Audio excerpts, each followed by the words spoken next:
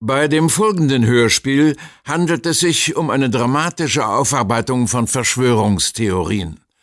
Die Handlung und auch die Personen dieser fiktiven Geschichte agieren unabhängig vom tatsächlichen Wahrheitsgehalt. Die Theorien jedoch basieren auf Tatsachen und auf einer gründlichen Recherche. Also, meine Lieben, schön. Ich lese euch jetzt die Geschichte der Tochter des Wesirs vor. Es war aber in den frühesten Zeiten ein König, der ward der Bleibende oder auch der kämpfende Falke genannt und war ein sehr angesehener und mächtiger Sultan und sehr gefürchtet ob seiner Grausamkeit. Dieser Sultan aber hatte 2 Söhne, jenen der von wahrer Größe genannt wurde und jenen, den alle den zupackenden Falken oder einfach nur den Goldenen nannten.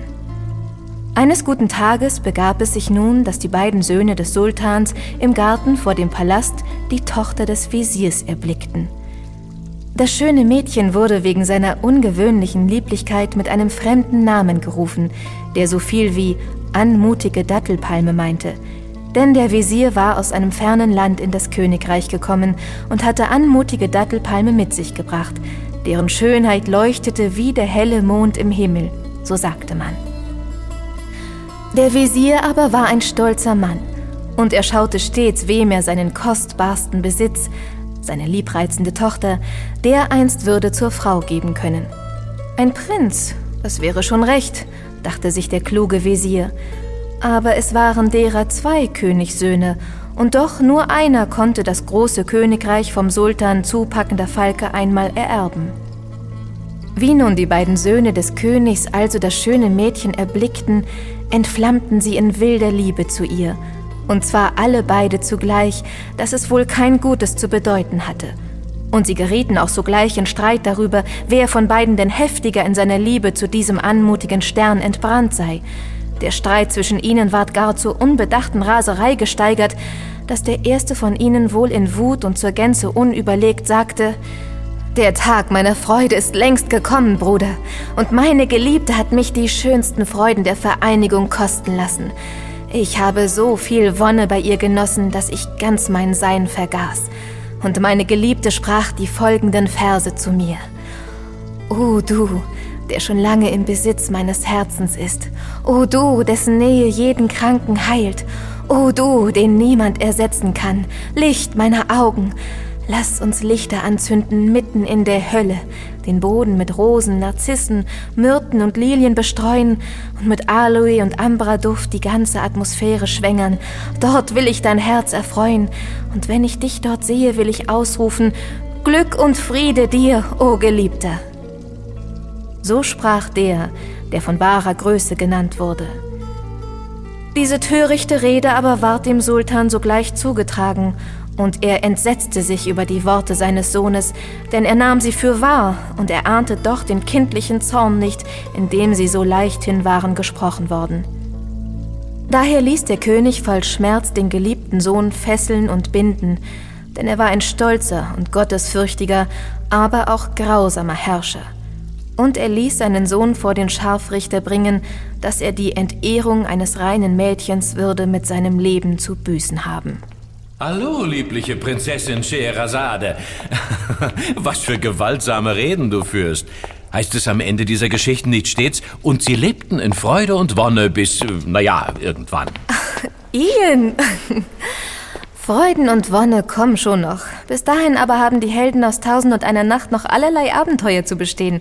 So funktionieren nun mal wirklich spannende Geschichten. Was machst du hier? In Ägypten, in Kairo? Ich bin ja nachgereist, mein Täubchen.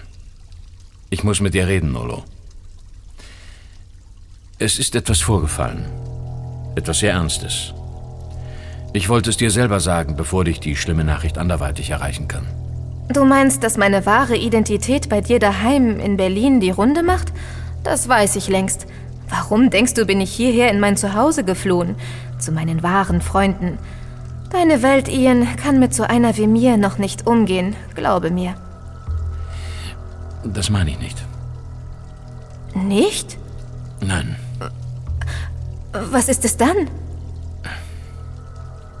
Leo ist tot. Oh mein Gott. Ich konnte ihm nicht mehr helfen. Oh. Ich weiß, wie sehr du ihn geliebt hast, mein Engel. Wie sehr. Es tut mir unendlich leid. Ich habe alles versucht. Wie? Er hat sich mit den falschen Leuten angelegt. Du weißt, wie Leo sein konnte. Die reine Seele. Zu gut für diese Welt. Zu ehrlich. Er hat immer die Wahrheit gesagt. Nie gelogen. Das war wohl sein Verhängnis. Ein weißer Löwe. Eben anders. Georg T-Rex war bei ihm. Wie bitte? Ja. Am Ende haben sich ihre Wege tatsächlich noch einmal gekreuzt. Merkwürdig, nicht wahr? Sie hatten noch Zeit, richtig Freunde zu werden. Bevor Leo starb... T-Rex ist ebenfalls hier in Kairo. Ach, dahinter steckst du doch, Ian, oder? Hinter Leos Tod? Kein Gedanke. Nein. Frag T-Rex. Er war ja dabei. Willst du ihn sehen? Ich meine, T-Rex. Er kann dir alles erzählen, bestätigen. Du weißt, dass auch er eine ehrliche Haut ist, dich nie belügen würde. Was macht Georg hier in Ägypten? Was will er hier? Hast du ihn hierher geschleppt? Jein. Ja. Wir mussten eins von Leos Straßenkindern in Sicherheit bringen, um die sich Leo immer gekümmert hat. Annie. Du kennst sie vielleicht. Unser braver Georg hat das übernommen. Was sagst du? Bitte, lass mich erst einmal alleine. Bitte. Das mit Leo, das kann ich nicht so einfach wegstecken.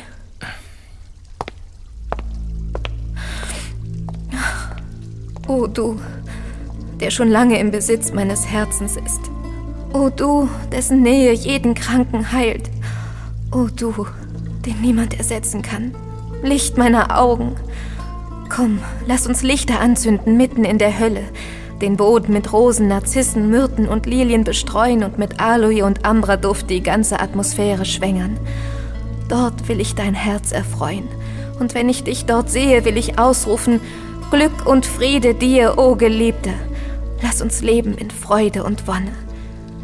Bis der Zerstörer aller Freuden und der Trenner aller Vergnügungen uns überfällt. Es ist alles wahr. Hörst du alles? Das von den Freimaurern, den Illuminaten, dieser ganze verrückte Verschwörungskram. Das ist noch viel bedrohlicher, als wir alle dachten. Du kannst wirklich niemandem vertrauen.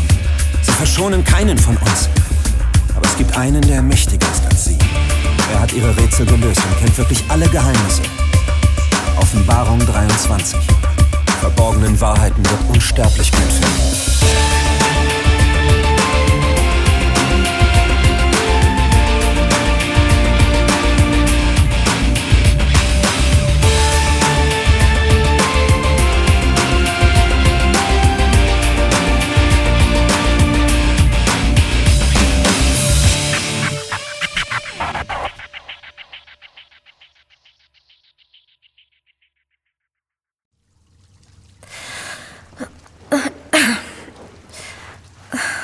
So, ich bin dann wieder soweit. Ich lese einfach mal weiter. Der Prinz aber, den sie den Goldenen nannten, machte sich auf den Weg, seine verlorene Liebe zu finden. Er gürtete seinen Mantel, nahm sein Schwert und seinen Packen und verließ den sicheren Palast seiner Väter, um seine Suche zu beginnen. Der Goldene, den man in der klugen Sprache der Griechen auch Kenkenes nannte, durchwanderte die Wüste in der Länge und in der Breite, bis er nach dem großen Meer kam. Hier schlug er sein Zelt auf, und ein großes Schiff kam herangesteuert, in das Kenkenes, der Goldene, sich einschiffen ließ. Doch er beschloss, das Schiff zu durchbohren, sobald er ans Land kommen würde, dass keine Spur davon zurückbleibe. Denn er wollte seinen schweren Weg alleine gehen. In seinem Herzen glich er einer Taube, die man schlachtet. Wenn die Nacht heranbrach, war ihm noch grässlicher zumute. Wenn es Tag wurde und ihn die Sonne brannte und die Berge vor Hitze glühten, so dass er großen Durst hatte, sah er einen Baum und darunter einen fließenden Bach, den Gott geschaffen. Gelobt sei er, der nur zu einem Ding sagt, werde und es wird. Der Prinz setzte sich und wollte trinken. Da erblickte er im Wasser sein Bild. Er war blass und seine Füße waren vom Gehen angeschwollen. Er weinte und sprach folgende Verse. Je heftiger der Schmerz und die Pein, je heißer die Liebe, umso näher die Genesung. Wie soll nach der Trennung noch das Leben schmecken? Vermehrt doch die Trennung noch die Liebesflamme. So, Georg, Annie, wir sind da. Tut mir leid, dass wir das letzte Stück laufen mussten. Hier im Gedränge dieses Bazars kommt kein Taxi mehr durch. Tom, sag mal, wo sind wir hier eigentlich? Gute Frage. Im Herzen des alten Kairos, auf dem Bazar Khan al-Khalili. So sieht der Herzschlag der größten Stadt Afrikas aus. Die Heimat meiner schwarzen Ahnen. Was ist hinter der Tür, an die du da klopfst? Mein schwarzer Bruder. Ein Kloster. Ein koptisches Kloster. Du willst Annie in ein Kloster stecken? Sicher ist sicher, aber keine Angst, sie soll keine Nonne werden. Nur eine Weile von der Bildfläche verschwinden. Seid gegrüßt. Tretet herein, ich habe euch erwartet. Danke, Pater. Es ist alles vorbereitet? Selbstverständlich. Hier entlang, bitte. Wow, es ist echt schön hier. Und es riecht gut. Das ist der Orient, der wahre Orient. Man kann ihn riechen. Und was sind das für Gerüche? Weihrauch, Sandelholz, Myrrhe und Papyrus. Vor allem Papyrus. Dessen Öl gibt es nur bei uns im Land der Pyramiden. Hier hinein, bitte. Wow, beeindruckend. Wie alt ist dieser Raum? Oh, sehr alt. Es kamen einmal Archäologen zu uns, die das Alter dieser herrlichen alten Akazienhölzer untersuchen wollten. Diese Balken sind vor über 1000 Jahren an den Ufern des Nils gewachsen. Ein wunderbares Holz, nicht wahr? Es wächst sehr langsam, darum ist es ziemlich hart und hat so lange überlebt. Sogar eine Feuersbrunst in diesem alten Bazar haben diese Hölzer bereits weitgehend unbeschadet überstanden. Aber setzt euch, Reisende, die ihr von weit her gekommen seid. Du, meine Tochter, musst jene sein, die den Namen der heiligen Anna trägt, den Namen der Mutter, der Gottesmutter, und nun ein neues, heiliges Kind erwartet. Aber bei mir war es keine jungfräuliche Empfängnis. Das war die ganz klassische Art und Weise. Das denke ich mir. Die Legende der heiligen Anna geht auf den Bericht der biblischen Hannah im ersten Buch Samuel zurück. Die war erst einmal lange unfruchtbar und gebar ihrem Mann keinen Sohn.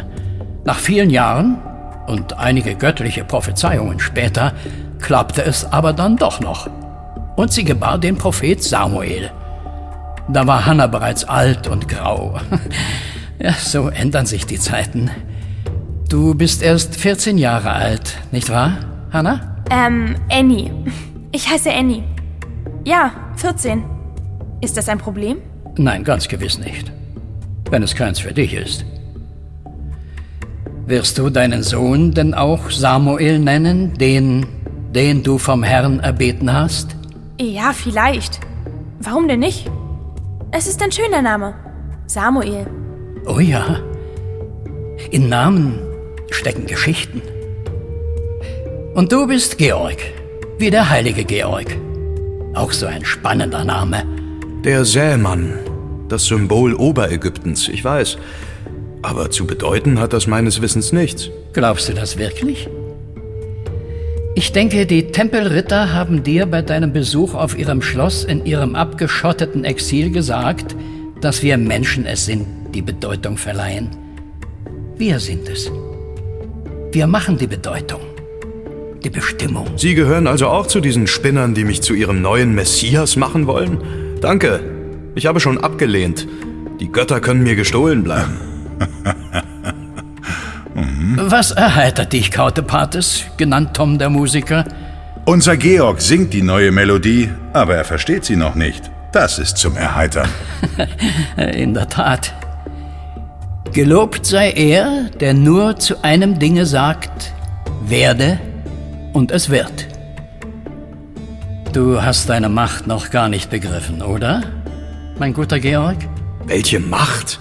Ich weiß nur, dass irgendwelche Mächtigen mich für ihre Macht gebrauchen wollen, weil ich die Dinge angeblich so klar sehe wie kein zweiter. Ja, ich sehe viel, vor allem viel Mist. Aber welche Macht sollte mir das bringen? Die Macht die Welt zu verändern. Und wie bitteschön soll das gelingen? Ich denke, der Ursprung aller Macht ist das Geld. Diese Macht haben du, Tom und dein Freund ING mir doch wieder abgenommen. Für wer weiß was. Unsere Arbeit ist teuer. Trips um die halbe Welt, ein Kloster, Zollbeamte 3 Nationen schmieren, das läppert sich. Der Ursprung aller Macht ist das Geld? So etwas konnte auch nur ein Geldmann sagen wie der selige Joseph Kennedy, der das Geld zu seinem höchsten Gott erhebt und diesem Gott seine Kirchen und Kathedralen baut. Aber Herr Kennedy irrt. Das Geld, das kam später. Wie meinen Sie das, Pater? Du darfst mich gerne Bruder Johannes nennen. Aber weißt du, was das Wort Gott im ursprünglichsten Sinne dieses Wortes bedeutet? Nein. Die alte Definition ist uns von Herodot überliefert, in seinen Berichten aus dem alten Ägypten. Demnach heißt Gott eigentlich der gute Ordner. Ein Gott ordnet also. Er ordnet die Dinge. Er ordnet die Welt. Was ist das Gegenteil von Ordnung, mein Sohn? Chaos. Oh ja, das Chaos. Nun sage mir, ordnet Geld irgendetwas außer die Menschen in Arm und Reich? Ich würde sagen, ja, ich kann mit Geld Straßen bauen, Häuser, Infrastruktur, wie man die Welt halt so ordnet. Ist es tatsächlich das Geld, das ordnet? Oder der das Geld einsetzt? Und ist dann etwa der das Geld einsetzt, ein Gott? Sie benehmen sich zumindest gelegentlich so wie welche. Oh ja. Und wer bleibt übrig, als es noch kein Geld zum Einkaufen und keine Straßen zu kaufen gab? Wer ordnete da? Der König, der Herrscher. Der Pharao. Richtig. Wie ordnete er? Gelobt sei der nur zu einem Dinge sagt, werde, und es wird. Gott sprach, es werde Licht, und es ward Licht. So einfach ist das. Das Wort, das Logos. Ich spreche und dadurch erschaffe ich. Der Ursprung aller Macht ist nicht das Geld. Der Ursprung aller Macht ist das Wort. Das Wort, das erschafft. Ganz genau. Und du bist hier in Ägypten ganz nah am Ursprung aller Wörter, mein Sohn. Am Ursprung aller magischen Formeln und Zeichen. Und damit am Ursprung aller Macht. Es liegt an dir, es zu deiner Macht zu machen. Folge also den Zeichen zum Ursprung allen Seins und erkenne die Welt, wie sie wirklich ist.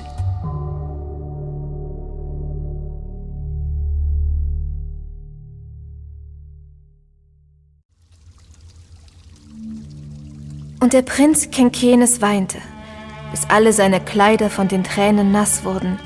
Dann stand er auf, strengte sich wieder an zum Weitergehen. Gott leitete ihn in seine Allmacht und ließ ihn Wüsten, Berge und Felsen durchwandern. Während er so dahinging, kam ein ungeheurer Löwe auf ihn zu, dessen Nacken ganz in seinen Haaren steckte. Sein Kopf war wie eine große Truhe, sein Rachen wie die Öffnung einer Höhle und seine Vorderzähne wie die eines großen Elefanten. Als der Prinz ihn sah, starb er fast vor Schrecken. Er setzte sich mit dem Gesichte nach Osten gewandt, sprach sein Glaubensbekenntnis und erinnerte sich, in alten Büchern gelesen zu haben, dass, wenn jemand ein Löwe begegne, man ihn durch Worte zu besänftigen suchen solle. Der Prinz fing nun an, in Reimen zu ihm zu sagen: O Löwe des Waldes und der Auen, o tapferster aller Helden, o Vater der Wackern, Sultan der Tiere, bei Gott, ich bin verliebt und auch vom Feuer der Trennung verzehrt, fern von meinen Freunden und beraubt von allem Guten. Als der Löwe diese Worte hörte, wich er zurück, legte sich auf die Knie, streckte die Vorderfüße aus und horchte auf den Prinzen, welcher weinend folgende Verse sprach: Löwe der Wüste, bring mich nicht um, bis ich meine Lieben gefunden, die mir genommen wurden. Ich bin kein Jäger, ich suche nur meine Liebe, die mich krank gemacht. O kriegerischer Löwe, mache durch mein Unglück meine Feinde nicht schadenfroh über meine Qual. Der Strom meiner Tränen ertränkt mich, und der Schmerz der Trennung richtet mich zugrunde. Als der Prinz diese Verse vollendet hatte, kam der Löwe auf ihn zu mit Tränen in den Augen, leckte ihn mit der Zunge, ging vor ihm her und winkte ihm, dass er ihm folge.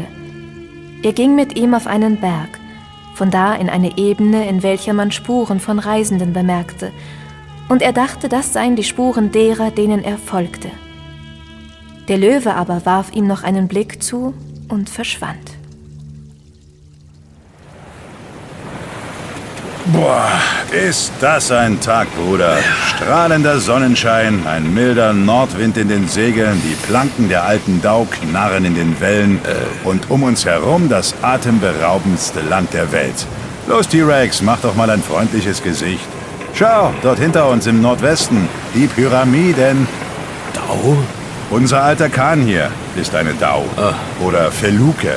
Einer der ältesten Schiffstypen der Welt. Gibt es noch überall in der arabischen Welt. Das wichtigste Transportmittel hier, immer noch. Und das seit mindestens 2000 Jahren. Geschichte, wie alles hier. Dau. Sind die nicht persisch? Sagt man. Sicher ist das aber nicht. Könnten auch aus Indien stammen. Aber da waren die Perser ja auch schon, wie hier am Nil. Ach, bitte, nicht schon wieder Geschichtsunterricht. Pater Johannes hat mir das schon gereicht. Und doch bist du mit auf diese Bootsfahrt gekommen, um den Zeichen zu folgen. Die Dau hier ist ein solches Zeichen. Ein persisches Zeichen? Genau. Schau mal die Bräute da am Ufer. Hallo! Wie sagte James Bond noch? Wer Ägypten besucht, sollte auch in seine Geheimnisse eindringen. Recht hat er. Was ist also mit den Bräuten und ihren Geheimnissen? Fällt dir nichts auf? Du bist hier in Afrika. Sieh mich an. Sieh die Mädchen an. Du bist schwarz, die Mädchen nicht. Und das sind wahrscheinlich Araberinnen, oder? Sicher, aber die Pharaonen waren ganz sicher keine Araber. Aber sie waren in der Regel auch nicht schwarz. Obwohl wir hier in der Wiege der Menschheit sind. In der schwarzen Wiege der Menschheit. Willst du mir sagen, dass auch die alten Ägypter keine Ureinwohner waren, sondern Invasoren? Woher kamen die? Aus Persien? Aus Sumer, aus Mesopotamien. Dem Land an Euphrat und Tigris. Der Wiege aller Kultur. Hier in Afrika die Wiege der Menschheit, dort im Vorderen Orient die Wiege der Kultur. Und hier am Nil die Schnittstelle dieser beiden Weltenkreise. Schnittstelle ist gut. Besser als du ahnst. Hier gibt es viele Schnittstellen. Fällt dir was auf? Außer den hübschen badenden Mädchen? Ach nee, ich hasse Quiz-Sendungen. Die Pyramiden sind da westlich von uns. Nordwestlich die Pyramiden von Gizeh. Da im Südwesten, wenn du genau schaust, die Pyramiden von Saqqara. Die ältesten Pyramiden überhaupt. Was sagt dir das? Die Toten im Land der untergehenden Sonne im Westen. Ist das tatsächlich so? Oh ja. Auch wenn wir heute sagen, es geht jemand über den Jordan, wenn einer abkratzt. Ursprünglich war der Nil gemeint. Östlich des Nils die Lebenden und ihre Tempel, westlich die Toten und ihre Tempel. Mit der Sphinx am Eingang. Die erste Schnittstelle. Und die zweite Schnittstelle? Nördlich von uns. Ungefähr ab dem heutigen Kairo, das Nildelta. Südlich der große, schlanke Fluss. Unterägypten das Delta, Oberägypten der Fluss. Und an der Schnittstelle, dem Kreuzungspunkt, die Pyramiden. Mehr oder weniger. Zumindest die ältesten Pyramiden Ägyptens. Die findest du hier auf wenigen Quadratkilometern verteilt. An der alten Grenze zwischen Ober- und Unterägypten und zwischen Leben und Tod. Ist das ein Zeichen? Ein Zeichen, ganz genau. Und noch dazu ein sehr berühmtes. Das berühmteste Zeichen Ägyptens überhaupt. Eine Hieroglyphe. Was meinst du? Na, erkenne die Zeichen. Das Kreuz aus dem Land der Lebenden im Osten und dem Land der Toten im Westen und dem Fluss der Männer im Süden und dem Delta der Frauen im Norden. Stell dir dieses Zeichen einmal als aufrechte Hieroglyphe vor. Mann, das Anchzeichen, das ägyptische Lebenszeichen, das Henkelkreuz, das Zeichen des Lebens schlechthin. Yeah, my son. Hier ist es riesengroß und für uns alle sichtbar in die Landschaft gemalt. Seit Jahrtausenden. Es kann nur heute kaum noch einer sehen. Ist das nicht witzig?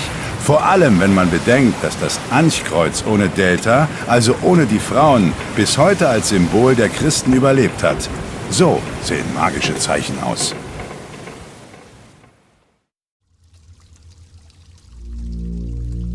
Der Prinz aber folgte diesen Spuren bis ans Ufer des Meeres.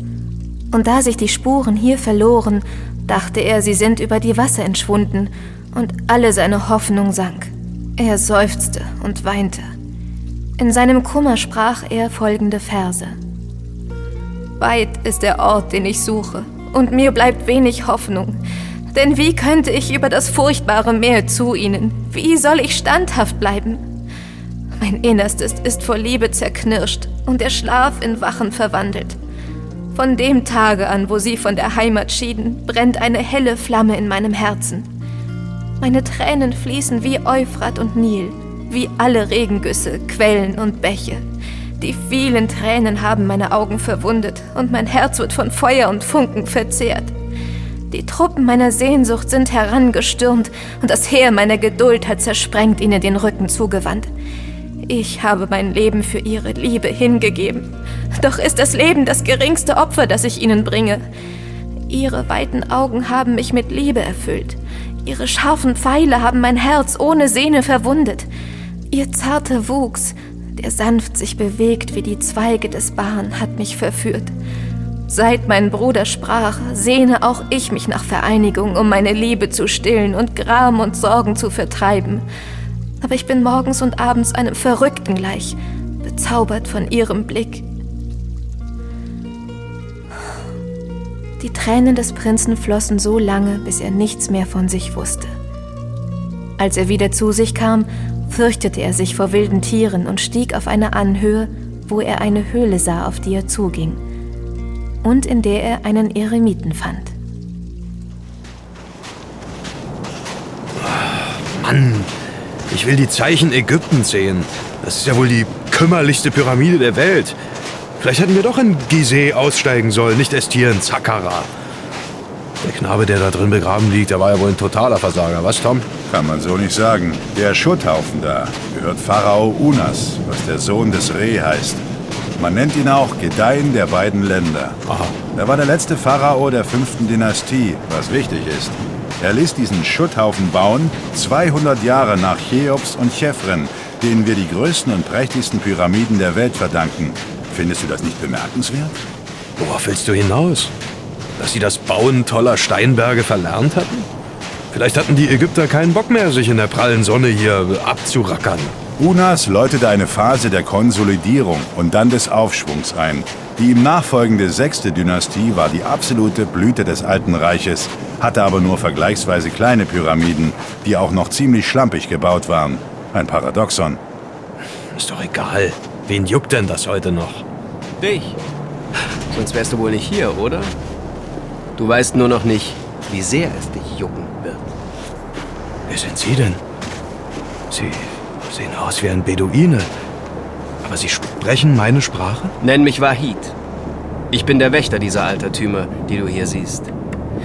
Ich werde dein Führer sein, guter Freund. Dein Führer durch die mystische Welt dieser zerfallenen Pyramide da vor uns. Denn man hat dich zu mir gebracht, mein kleiner Geheimnisentschlüsseler, damit du genau dieses Zeichen entzifferst. Warum so schlechte Pyramiden, nachdem meine Ahnen die perfekte Bautechnik für diese großartigen Bauwerke bereits gefunden hatten? Wieso dieser unerklärliche Rückschritt? Du wirst dieses Geheimnis lüften. Ganz sicher. Also, folge mir, Geheimnisentschlüsseler. Du aber, Kautepates, wartest auf uns. Deine Pflicht endet hier. Ich übernehme deine Fackel. Schon okay. Gut. Also komm, Georg, kleiner Drache. Was anderes als ein Drache ist denn auch ein Tyrannosaurus Rex. So, hier hinein. In diesen finsteren Schacht. Oh ja, wie eine dunkle Höhle.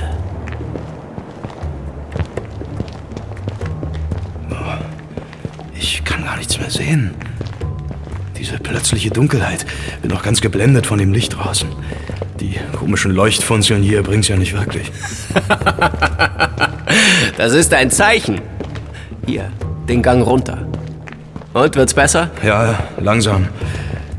Sag mal, Wahid, wieso sollte ich dieses Paradoxon des Pyramidenbaus erklären wollen oder sollen? Das hat doch heute gar keine Relevanz mehr. Heute. So wie das Anch, aus dem das christliche Kreuz wurde? Oh, du schaust, woher ich das weiß. Ja, dein Kommen wurde schon lange prophezeit. Wärst du sonst hier in dieser vergammelten Pyramide? Alles, was das alte Ägypten angeht, hat heute noch eine Relevanz in unserer Kultur. Vor allem in deiner Kultur. Es ist nichts von der richtig alten Welt hier in deiner alten und auch in der sogenannten neuen Welt untergegangen. Das ist alles noch da und wirkt und will verstanden werden. Weißt du denn, worum es geht? Oder weißt du es tatsächlich nicht? Ich weiß 2 Dinge. Die Sumerer kamen nach Ägypten, nach Kemet, wie das Land am Nil damals hieß. Kemet, das heißt schwarzes Land. Heute sagt man, es hieß schwarzes Land wegen der schwarzen, fruchtbaren Erde der Nilfluten. Aber ursprünglich waren auch die Menschen hier schwarz. Schwarz wie dein Freund Tom, der draußen auf uns wartet. Die beste Anpassung an das Klima hier. Die hellhäutigeren Sumerer aus dem heutigen Persien aber brachten den Ackerbau von den Ufern des Euphrat und des Tigris mit hierher an den Nil. Und sie brachten die Schrift mit, die älteste Schrift der Menschheit, die Schrift der Sumerer, deren Spuren du noch in den ältesten Schriften der Ägypter wiederfindest. Und das Zweite? Hier in dieser kaputten Pyramide des Unas finden wir die ältesten religiösen Texte dieser Menschheit, die berühmten Pyramidentexte. In den Grabkammern dieser Pyramide wurden sie erstmals in Stein gehauen. Das erste Mal überhaupt. Die großen Pyramiden von Gizeh. Keine Texte, keine Zeichen, keine Wörter. Und damit eigentlich keine Macht. Denn der Ursprung aller Macht ist das Wort. Aber die alten Ägypter haben bis zum Ende ihrer 5. Königsdynastie keine Wörter, überhaupt keine magischen Wörter aufgeschrieben. Warum nicht? Und dann auf einmal doch? Mein Gott, ist aber ein niedriger Durchgang. Ne? Aber es lohnt sich. Wow, nicht schlecht. Das ist wunderschön. Die älteste bekannte Bibel der Welt. Vergraben unter einem Haufen Schutt. Wovon handeln diese Texte? Sprüche, Beschwörungsformeln, religiöse Verse, um dem Toten ein Weiterleben im Westen zu ermöglichen, im gelobten Land. Es steckten die ersten bekannten religiösen Legenden in diesen magischen Zeichen. Purer Mythos. Hier beginnen die Sprüche, die vom Hinausgang der Seele berichten, zum vollen Licht des Tages berichten von ihrer Auferstehung im Geiste, dem Eintritt in die Bereiche des Jenseits, von ihrer Reise darin. Du kannst das lesen und sogar übersetzen? Hinaustreten ins Licht. Das ägyptische Totenbuch, hm? In seiner ersten Auflage. Hier siehst du es. Gruß dir, Osiris, du Stier der Amenti, der Göttin des Westens. Durch meinen Mund spricht der Ewigkeit Fürst, mächtiger Tod. Osiris? Tod? Demnach sind das die ersten Götter des ägyptischen Pantheons. Wenn sie in der ersten Bibel genannt sind. Was ist das hier für ein Schriftzeichen? Diese Hieroglyphe? Es wird Iad genannt. Stellt einen Tragbalken für königliche Insignien dar. Schau hier, das hier. Dieses Zeichen stellt den Urhügel dar, der nach der Nilflut als erstes wieder aus den Fluten erscheint und das Leben bringt. Wird auch Iad genannt. Man kann die beiden Zeichen gegeneinander austauschen, meinen dasselbe. Beide gehören zu den ältesten Hieroglyphen überhaupt. Der Urhügel und die Nilflut spielten eine riesige Rolle im Leben der alten Ägypter. Ich weiß, der Ursprung allen Seins am Nil. Der Beginn der Ordnung. Oh ja, der Beginn der Ordnung. Ackerbau und Viehzucht statt Jagen und Sammeln. Sesshaft statt Nomadentum. Feste Hütten statt abbaubarer Zelte. Grundbesitz statt Wanderrouten. Der Ursprung aller Ordnung. Sesshaftigkeit. Ja, sie waren die Ersten. Die wirklich Ersten. Sie kreierten etwas wirklich Neues. Kultur. Kulturland. Kulturlandschaften. Und damit Besitz und Herrschaft.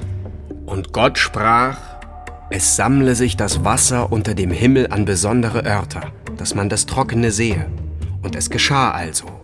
Und Gott nannte das Trockene Erde, und die Sammlung der Wasser nannte er Meer. Und Gott sah, dass es gut war. Und Gott sprach: Es lasse die Erde aufgehen, Gras und Kraut, das sich besame, und fruchtbare Bäume, da ein jeglicher nach seiner Art Frucht trage, und habe seinen eigenen Samen bei sich selbst auf Erden. Und es geschah also. Und das war hier. Die Schöpfung der Bibel hat hier stattgefunden. Am Nil, in Ägypten. Und es waren Menschen. Ganz normale Menschen. Sterbliche Menschen. Ackerbauern aus Mesopotamien, die hierher kamen und den Menschen zeigten, wie man das Schwemmland des Nils urbar machte und Pflanzen darauf zum Wachsen brachte. Das ist unglaublich, Wahid. Bist du dir der Tragweite dieser Erkenntnis bewusst, guter Georg? Was meinst du? Verdammt, du hast recht. Für die Eingeborenen hier müssen diese Typen wie Götter gewirkt haben. Zauberer, Magier, magische Wesen, denen die Natur gehorchte. Die Neuankömmlinge kannten wahrscheinlich auch bereits die Zeitmessung und sie lernten die Nilflut vorherzusagen. Und diese Steinzeitmenschen hier glaubten, die Wasser des großen Flusses würden diesen unglaublichen Zauberern gehorchen. Das müssen Götter gewesen sein.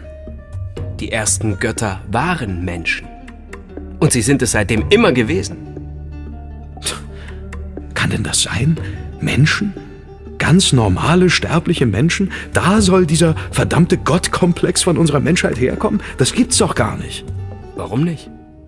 Nur weil wir es so noch nie gedacht haben. Wir haben überall nachgeschaut.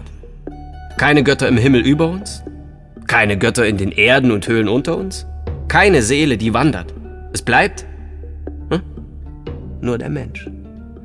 Nur der Mensch, sonst nichts.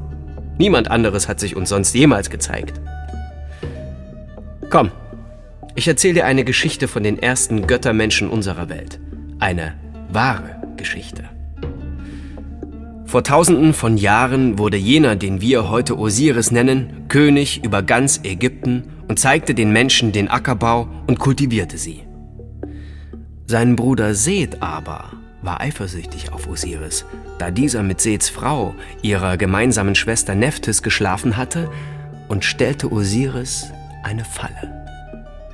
Er maß heimlich den Körper des Königs aus und fertigte eine reich verzierte Lade nach seinen Körpermaßen.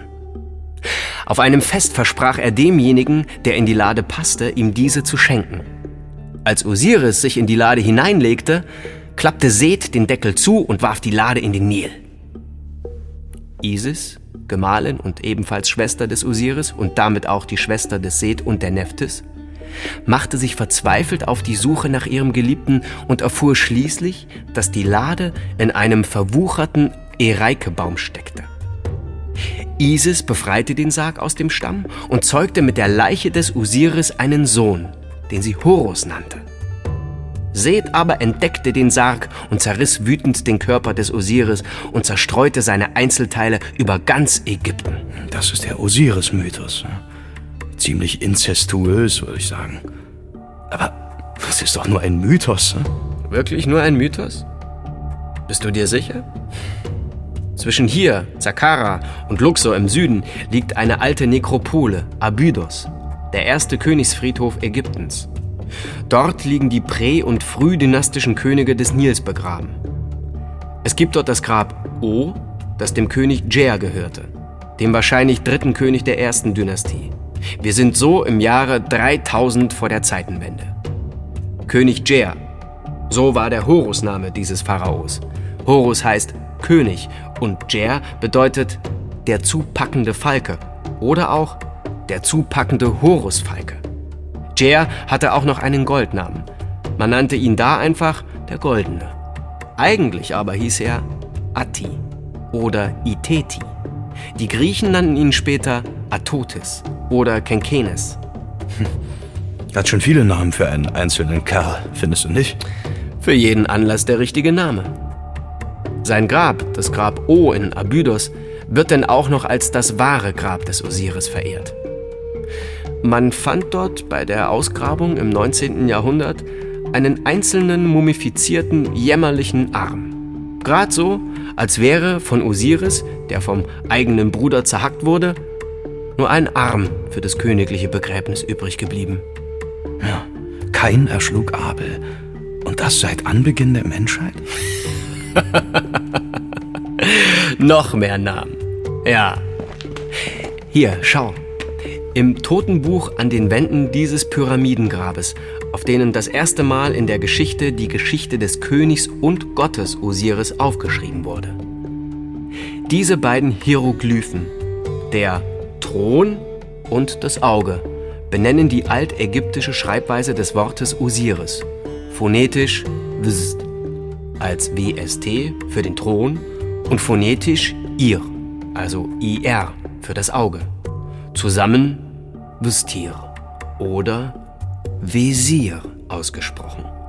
Osiris war Wesir Ägyptens. Sein Sohn Horus aber gab dem unsterblichen Königtum in Ägypten erst einen Namen.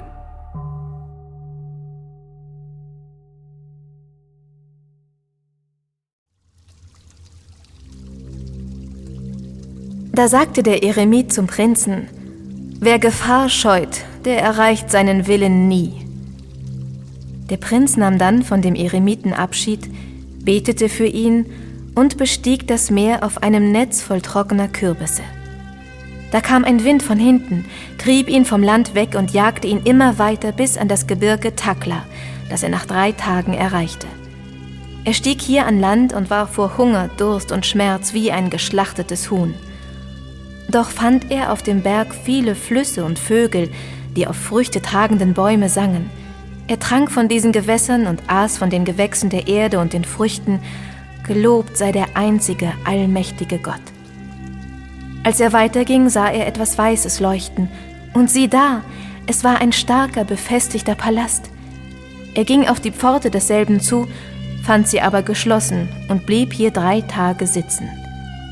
Am 4. Tag war die Pforte geöffnet, und es kam ein Mann heraus, der vor dem Prinzen erschrak, als er ihn sah.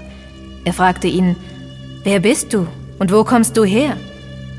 Der Prinz antwortete: Ich komme von Ispahan, wo ich Handel trieb und machte eine Seereise, bis das Schiff barst, auf dem ich mich befand.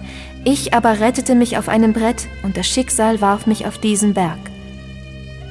Als der Mann, der einer der Diener aus dem Palast war, dies hörte, weinte er, umarmte ihn und sagte: Ich bin auch aus Ispahan. Gott sei mit dir, o Freundesduft. Einst kamen fremde Krieger über uns und führten mich gefangen als Beute weg und verkauften mich dem Wesir. Du kannst mich daher als deinen Freund ansehen. Mit diesen Worten führte er ihn zur Tür des Palastes hinein. Na, mein Junge, das nenne ich mal eine Pyramide, was? Ja, ganz nett. Ganz nett? Du spinnst doch. Gegen diesen Schutthaufen von König Unas und seiner Dynastie hat Pharao Cheops jedoch den echten Hammer in den Sand gesetzt. Fast 150 Meter hoch, 230 Meter breit und tief an der Basis. Was für ein Berg aus Stein. Und das seit 4500 Jahren. Ja, und 200 Jahre nach dem Bau konnte man nur noch 50 Meter hohe Berge aus Schutt für die Ewigkeit aufrichten. Vielleicht gingen ihnen die Steine aus. Das glaube ich nicht. Nicht die Steine. Ja, komm, es wird bald dunkel. Das Auge des Re versinkt bereits mit seiner Sonnenbarke im Westen. Lass uns mal reinschauen in die Pyramide. Ist die nicht schon geschlossen für Touristen? Sind wir denn Touristen? Hier geht's rein. Ah, und da ist ja auch schon dein Führer durch diese Pyramide, Georg. Na, dann lasse ich euch Mädels mal alleine. Ian? War ja klar. Ich dachte, du wolltest nicht selbst nach Ägypten. Schon alles erledigt in Berlin? Sag mal, ist dir nicht warm in deinen ewig schwarzen Klamotten? Wir sind hier in der Wüste. Wir sind ja doch vor allem im schwarzen Land. In Kemet, das der schwarzen Kunst, der schwarzen Magie und der Alchemie ihren Namen gab. Da ist es doch die richtige Kluft, oder? Es ergab sich, dass auch ich etwas hier in Ägypten zu erledigen hatte und es passte. Bist du bereit? Dann lass uns runtergehen. Alle Wege führen also nach Ägypten. Es sieht irgendwie nach einem Showdown aus, was hier abgeht. Ja, Großes kündigt sich an. Die Dinge klären sich. Du bist offensichtlich tatsächlich der Auserwählte. Dann sag mir doch mal, was ihr euch von mir erhofft, außer dass ich einige historische Rätsel löse. Einige historische Rätsel? Du bist gut. Das hier ist das größte Rätsel der Menschheit, in dem du dich befindest. Und ich meine nicht allein diese Pyramide des Cheops. Moment, wir müssen hier hoch, die große Galerie, hinauf zur sogenannten Königskammer. Wow, eindrucksvoll. Keine Hieroglyphen hier, tatsächlich. Ja. Pharao Unas war der Verräter der göttlichen Mysterien. Er ließ das alte Wissen in die Wände seiner Grabkammern ritzen. Hier in diesem Königsgrab wurden die magischen Formeln noch ausgesprochen, in Klang und Stimme umgesetzt. Denn nur so hat das Wort im ursprünglichen Sinne auch Macht. Geschriebenes Wort ist außen. Gesprochenes Wort aber ist innen, im Innern deines Kopfes und wirkt dort. Wie deine Hypnose, Ian? Die Macht über einen anderen Menschen durch gesprochenes Wort, magisches Wort? Alles andere als ein Taschenspielertrick, wie du am eigenen Leib erlebt hast. Aber ich wollte dir was zeigen. Hier, schau, doch eine Inschrift. Aber die ist nicht original, oder? Das ist Tinte? Ja, Ruß und Gummi Arabicum in Wasser gemischt, für die schwarze Farbe. Für die rote Tinte wurde statt Ruß roter Ocker auf Eisenoxidbasis verwendet. Rate mal, was passierte, wenn die alten ägyptischen Schreiber ihren hölzernen Griffel mit Speichel anfeuchteten, damit die Tinte beim Schreiben besser abglitt. Ja, schrieb er überwiegend mit schwarzer Tinte, mit Ruß, dann bekam der Schreiber Wucherungen um den Mund. Schrieb er überwiegend mit roter Tinte, Eisenoxid, wurde er schlauer. Uraltes Wissen. Oh ja. Was bedeuten diese Hieroglyphen? Das Zeichen Iad kenne ich, das für Thron darüber auch. Das dritte Zeichen neben dem Thron, eine eckige Schnecke oder was soll das bedeuten? In Rot, mit einem schwarzen Strich durch. Was heißt das? Die eckige Schnecke stellt den Grundriss einer altägyptischen Hütte dar. Der innere Bereich wird heute arabisch Harim genannt oder Harem, der Bereich der Frauen.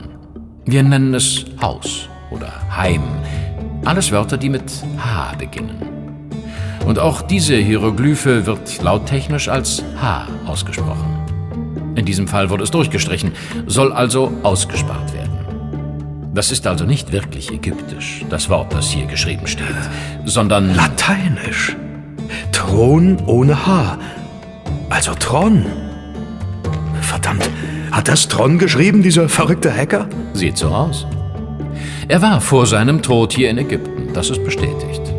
Und diese Zeichen hier könnten von ihm sein. Wir können wohl davon ausgehen, dass er als Schreiber keinen Eisenmangel litt. Was denkst du, mein Freund? Dass ich nicht sicher bin, ob ich wirklich dein Freund sein sollte. Du und dein schwarzer Bruder Tom, der draußen vor der Pyramide auf uns wartet. Ihr treibt grausame Inszenierungen. Irgendwie habt ihr aus den letzten 5.000, 6.000 Jahren gelernt, euch nicht mehr gegenseitig zu erschlagen und dafür sterben jetzt andere. Dieser Leo zum Beispiel, der mir ein Freund geworden war. Oder Tron, dessen Freund ich nie werden durfte. Und mich wollt ihr zu eurem Messias machen. Der Letzte hat das auch nicht überlebt. Glaubst du das wirklich? Du hast die Geschichte von Jesus' Kreuzigung sicher oft gehört. Aber lies sie einmal richtig gründlich durch. Bei Johannes steht sie am detailreichsten beschrieben. Und dann analysiere jedes Wort, das du da liest. Interpretiere es. Schrift ist Wissen. Gesprochenes Wort aber ist ausgeübte Macht. Was meinst du, warum Priester predigen und dir nicht einfach die Bibel zu lesen geben? Was meinst du, warum Radio und Fernsehen dem Buchdruck folgten? Jesus hat die Kreuzigung überlebt? Wie denn? Kreislauf stabilisiert mit Essig, den Körper so schnell wie möglich vom Kreuz genommen, dann Wunden versorgt mit Myrrhe und Aloe und sauberen Leinen. So einfach war das. In Ägypten wäre das nicht passiert. Wieso, was meinst du? Hier hat man bei den Verstorbenen schnellstmöglich das Gehirn oder die inneren Organe entfernt. So konnte man sicher sein, dass der Tote ganz gewiss nicht wiederkommt. Ich denke, die alten Ägypter wollten, dass ihre Mumien wiederkommen. Also unsterblich werden. Falsch. Vor allem wollte der neue Pharao sicher sein, dass der alte Pharao ihm den Thron nicht streitig macht. Daher gingen er und seine Leute auf Nummer sicher und entfernten erstmal alle lebenswichtigen Organe. Anbeten durften die nun auf jeden Fall ungefährlichen Mumien andere. Aber lass uns wieder rausgehen an die frische Luft. Die Sonne müsste bereits untergegangen sein. Jetzt beginnt bald die Lichtshow.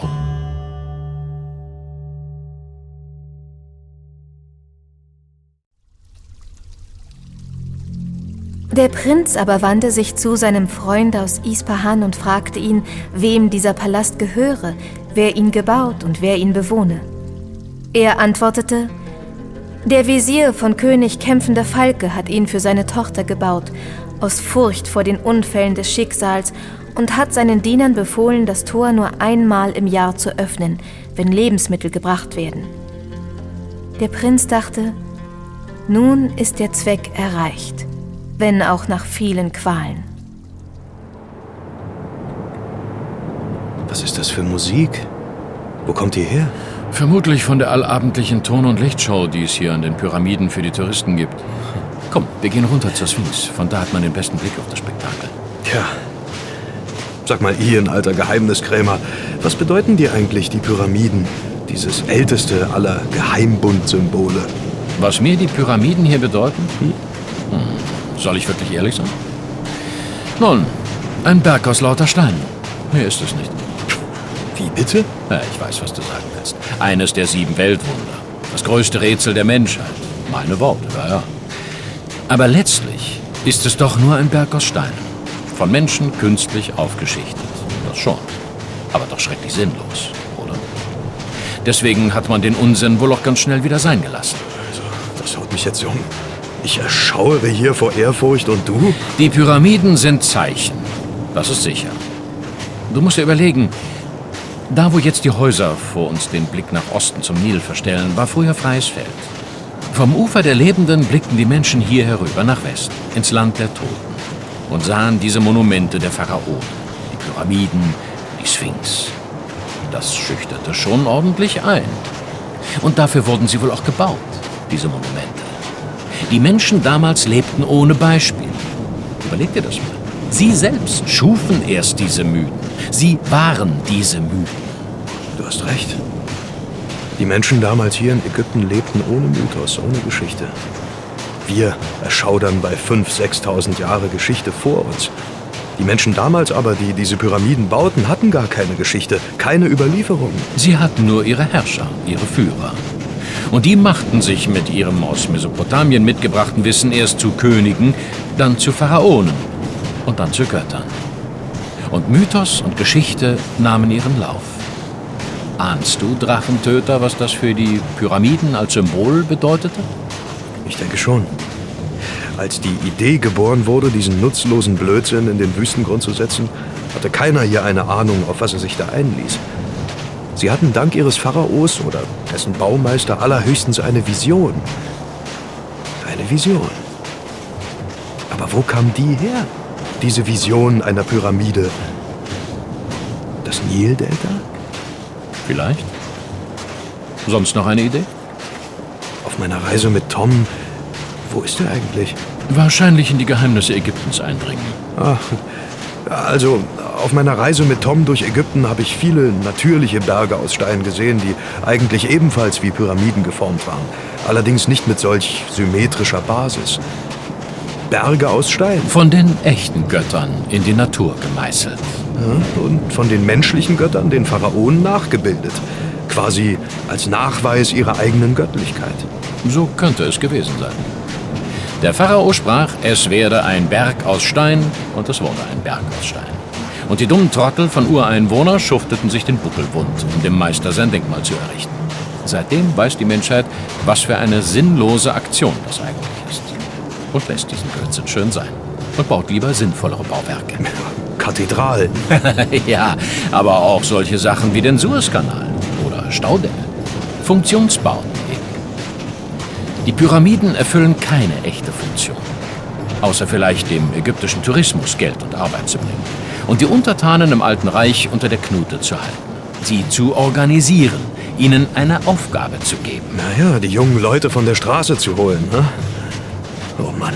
Der sicher langweiligste, aber nach wie vor auch beste Grund für den Bau der Pyramiden. Sieht man einmal von der Unsterblichkeit der Pharaonen ab, an die wir uns wegen dieser Bauten bis heute erinnern. Aber es bleiben ja auch noch genug Rätsel übrig. Wie haben sie diese riesigen Teile bloß gebaut? Die Steine da hinaufgewuchtet. Und warum haben sie damit schließlich so überraschend schnell doch wieder aufgehört? War es Vernunft? Einsicht? Oder doch was anderes? Was für ein bombastischer Anblick. Und das bereits am Anbeginn aller menschlichen Kultur. Aber keine Aufzeichnungen. Keine schriftlichen Zeugnisse. Keine Geschichten. Obwohl sie dazu in der Lage waren. Aber das Geheimnis durfte nicht verraten werden. Das Geheimnis der Macht. Das Geheimnis der Göttlichkeit. Die Schrift. Das Geheimnis der Ordnung. Das Geheimnis der Organisation. Gott ist der Ordner und der Pharao ist Gott. So sind die Pyramiden also auch ein Symbol der Ordnung, streng mathematisch. Nicht wie die Natur ihre Berge aus Stein baut. Und die Ägypter sind die Preußen der Antike. Was sagst du da? Na, die Preußen sind der Inbegriff von Ordnung und Disziplin der Neuzeit. Die Ägypter erfüllten dieses Klischee in der Antike. Und die Tempelritter im Mittelalter. Ordnung, Organisation. Dadurch Macht und Einfluss. Disziplin als Kulturmittel. Schau dir mal die Flagge der Preußen an.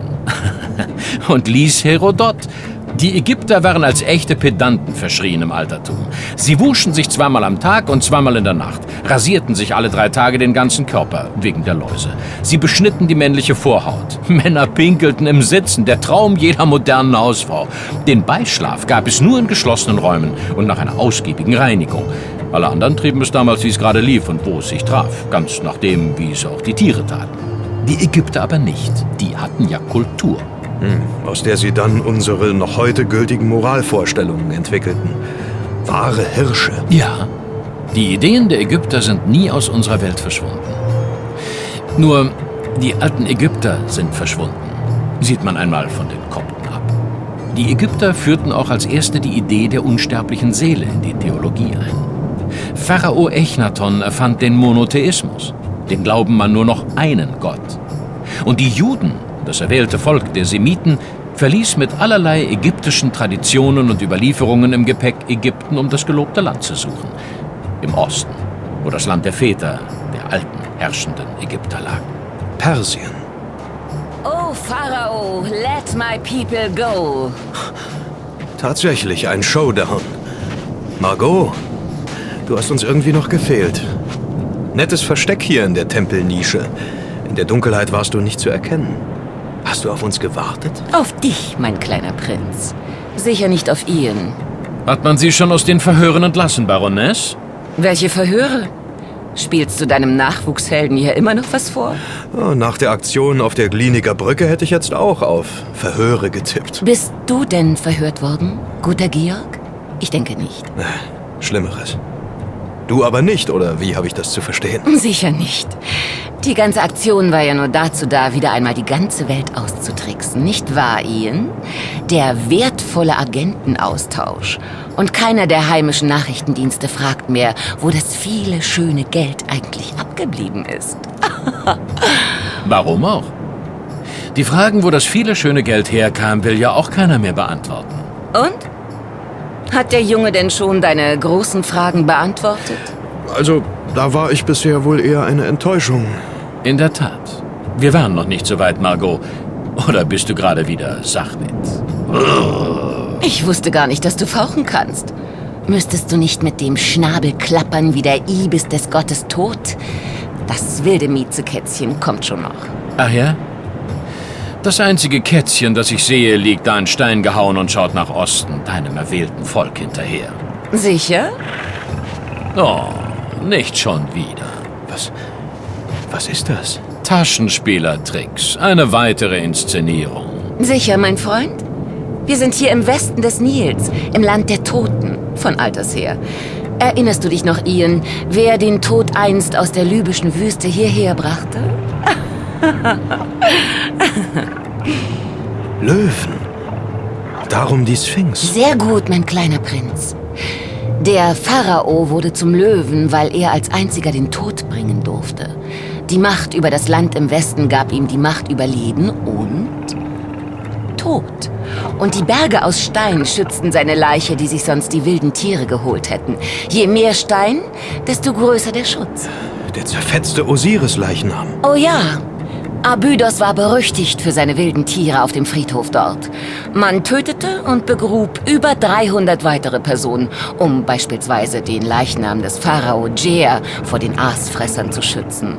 Man parfümierte die Leichen, wickelte sie in Leinen und Leder, aber erst die Mastabas, später dann die Pyramiden und eben die Mumifizierung schützten die Leichen endlich verlässlich. Oh ja, der Tod und die Vernichtung kamen aus der Wüste in Gestalt von Löwen.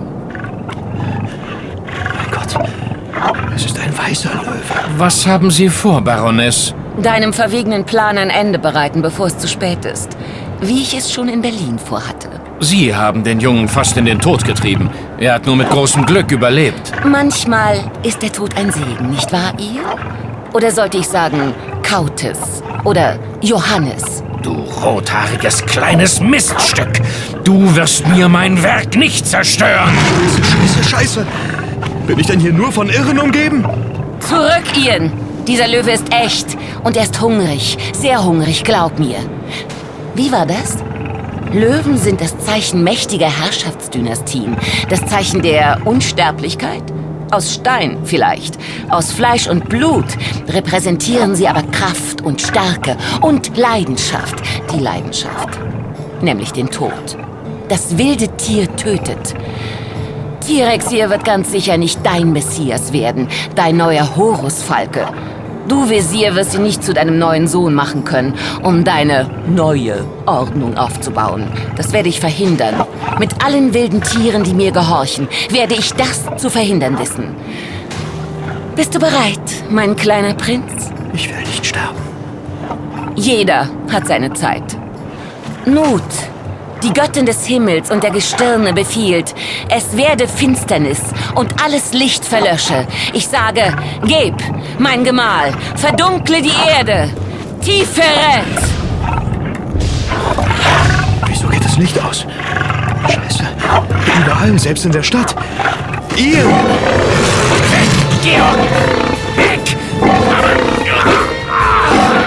Typhonisches Miststecker! Schnell, Georg, mein kleiner Prinz, schnell! Weg hier! Im Blutrausch kann auch ich die Kreatur nicht bändigen. Weg hier! Was passiert mit ihr? Ian ist Osiris und fällt den wilden Tieren zum Opfer. Besser er als du, wie er es geplant hatte. Was? Sicher, das neue Zeitalter. Wir lebten die letzten 2 Zeitalter in der ägyptischen Epoche. Erst mit dem vom eigenen Bruder geopferten Osiris, dann mit dem vom eigenen Vater getöteten Horus, dem Gottessohn und König, Jesus. Aber der ist ja gar nicht wirklich gestorben. Das war nur ein Taschenspielertrick. Ein ganzes Zeitalter beruhte auf Betrug. Und sieh dir dieses Zeitalter an. Diesmal wollte Ian es besser machen. Der Auserwählte musste richtig sterben. Du solltest richtig sterben von seiner Hand. Das musste ich verhindern. Du? Warum? Überlege einmal, kleiner Prinz. Menschen wie wir beide repräsentieren das neue Zeitalter, nicht Ian. Ian ist ein Dinosaurier. Ian sah sich als dein Vater an. War wie mein Vater. Alte, graue Männer, die ihre alten Spiele spielen. Uralte Spiele, die hier am Nil begannen. Das Spiel von Macht, Besitz und Herrschaft. Uralte Spiele, uraltes Wissen, das unter der Oberfläche der Geschichte überlebt hat. Die Freimaurer nennen sich die Söhne der Witwe. Hiram-Legende vom Tempelbau Salomos? Blödsinn. Isis war die Witwe, Horus der Sohn. Und die Pyramiden waren der Bau, mit dem der Sohn dem Gott huldigte. Dem Gott, der einst ein Mensch war. Und den erst seine ganz und gar weltliche Herrschaft zu einem Gott machte. Hier am Ufer des Nils wurden die Lehren geschaffen, die bis heute unsere Welt beherrschen. Schau hin. Los, schau hin. Da, zur Pyramide des Cheops. Verdammt, ist das finster. Totale Dunkelheit. Und doch heben sich die Konturen der Pyramide klar und noch dunkler vom Firmament ab. Sieh hin. Sieh ganz genau hin. Was meinst du? Sieh höher. Das kann nicht wahr sein. Warum hat keiner das? Weil unsere Welt keine Dunkelheit mehr erlaubt. Seliger Edison, immer und überall ist Licht, dass man die Sterne nicht mehr sieht. Tiferet bedeutet Schönheit. Die Pyramide des Pharao berührt oben im Sternenhimmel eine gespiegelte Pyramide aus 6 Sternen. Ein Sternbild. Im Westen. Wo, wenn man die Spitzen der Pyramiden aufeinander ausrichtet, wenn man sie ausrichtet, dann kommt man an einen Punkt. Hier. Aber hier sind nur Felsen. Denk an die Präzision, an das Taumeln der Erde, das die Weltzeitalter auslöst. Ja, ich muss 2 Zeitalter zurück. Also müssen wir etwas weiter nach Süden gehen, weil aus unserer Perspektive die Sternenpyramide da oben vor 5000 Jahren weiter im Norden stand. Mann, was ist das denn? Eine Platte?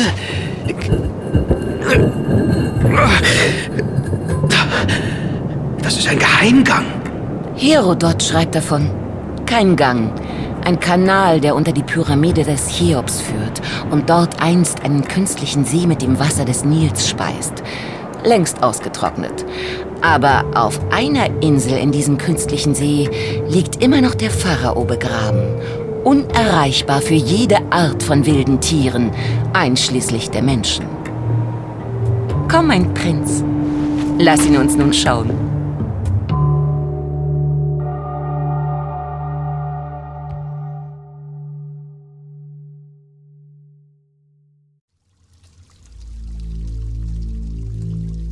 Der Prinz aber sah in der Mitte des Palasthofes große Bäume, an denen goldene Käfige hingen, in denen Vögel sangen. Im ersten Käfig war eine Turteltaube, welche die Stimme erhob: »O Edler!« Als der Prinz dies hörte, sprach er folgenden Vers: »O Turteltaube, fahre fort, seufze und schmachte. Sage mir, rufst du vor Entzücken so aus oder vor Schmerzen? Hast du, wie ich, deine Geliebte verloren und regt sich in dir der alte Schmerz wieder?« So kam er an einen zweiten Käfig, in dem eine Ringeltaube war.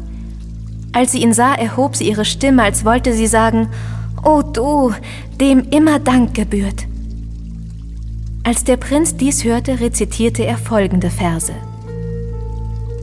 Die Ringeltaube sagt in ihrem Seufzen: »O Gott, dem ich in allen Versuchungen noch danke, vielleicht wirst du in deiner Güte mir zum Lohn für meinen Dank Vereinigung gewähren. Während die Liebesflamme in meinem Herzen lodert und mein Inneres verzehrt und blutige Tränen meine Wangen überströmen, rufe ich aus: Es gibt kein Geschöpf ohne Kummer, doch verliere ich die Geduld nicht in meinem Leiden.« Er kam dann an einen dritten Käfig, in welchem ein Hesar war, und sprach folgende Verse: Deine Stimme ist traurig, doch sie gefällt mir, denn sie gleicht meinen Klagen in der Liebespein. O Mitleid mit den Liebenden, wie sehr sind sie in der Nacht von schmerzlicher Sehnsucht geplagt, als wäre ihre Nacht ohne Schlaf und ohne Morgen geschaffen. Als er diese Verse vollendet hatte, ging er zum vierten Käfig, in welchem eine Nachtigall seufzte und trillerte. Der Prinz rezitierte folgende Verse: Die Nachtigall ersetzt durch ihren Morgengesang den Klang der Saiten. Wie viele Töne haben wir von ihr gehört, die Stein und Eisen entzücken. Die Morgenluft weht uns allerlei Blütenduft zu, aber wenn wir in diesen Genüssen schwelgen, so fällt uns die ferne Geliebte ein.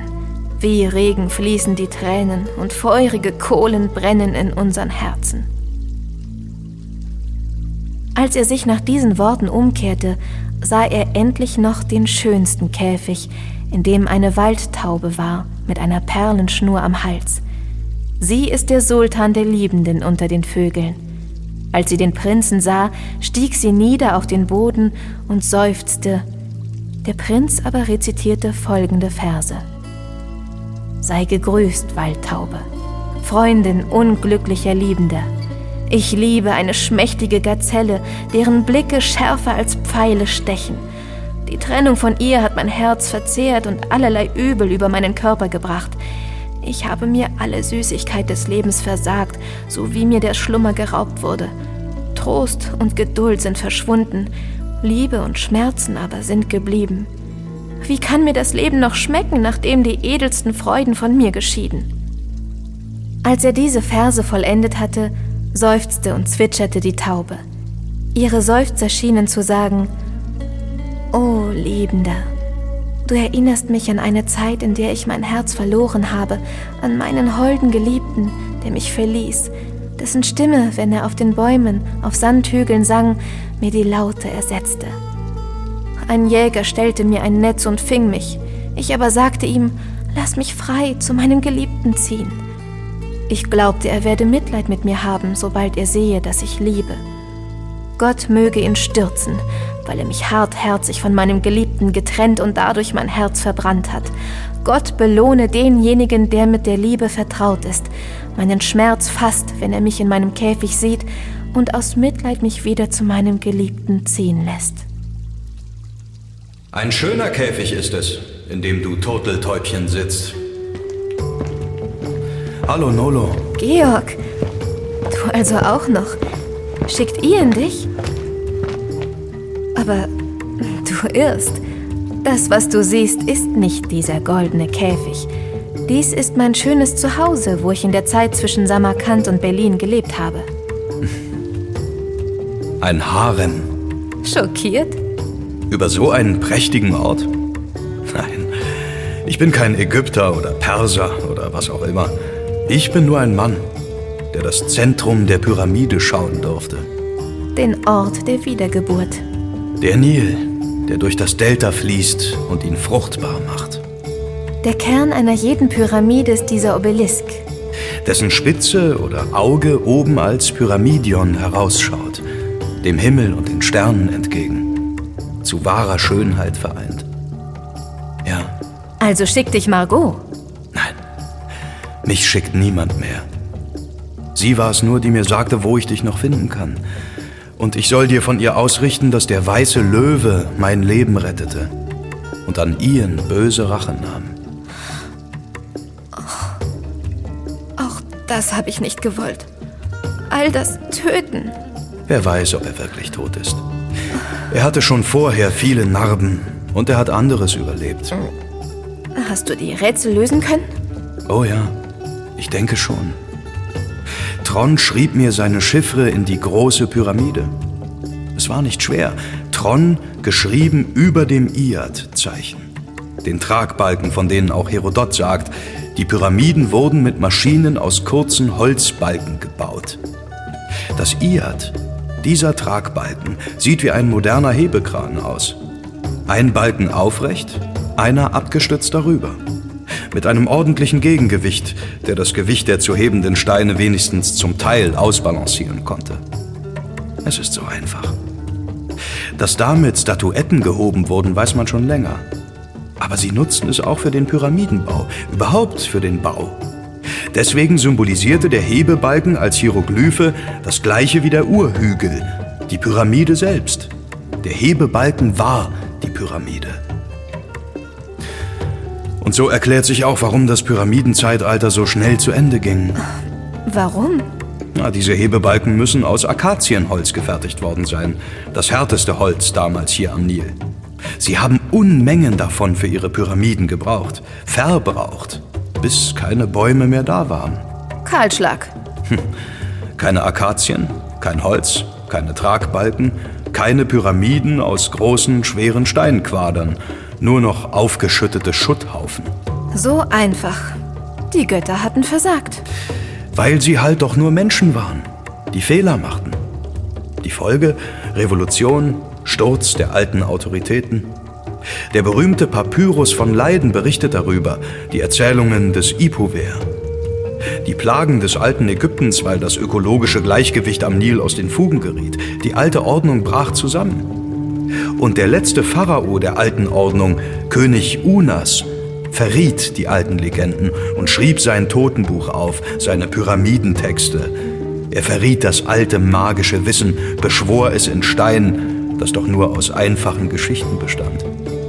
Und seitdem versuchen die Erben des Osiris, die Zeit zurückzudrehen und immer wieder die alte Ordnung herzustellen. Master and Servant, Herrscher und Beherrschte. Ganz genau. Sie glauben, dieser ganze Mist sei immer noch wichtig. Weshalb sie heute auf der Suche nach dem alles entscheidenden Genom der Herren vom Nil sind. Diese verfluchten Dreckshunde wollen ihre alte Herrenrasse wieder züchten. Und nur wir beide wissen es. Und nur wir beide können sie aufhalten. Ich weiß. Komm her, mein Prinz. Ich führe dich nach Hause.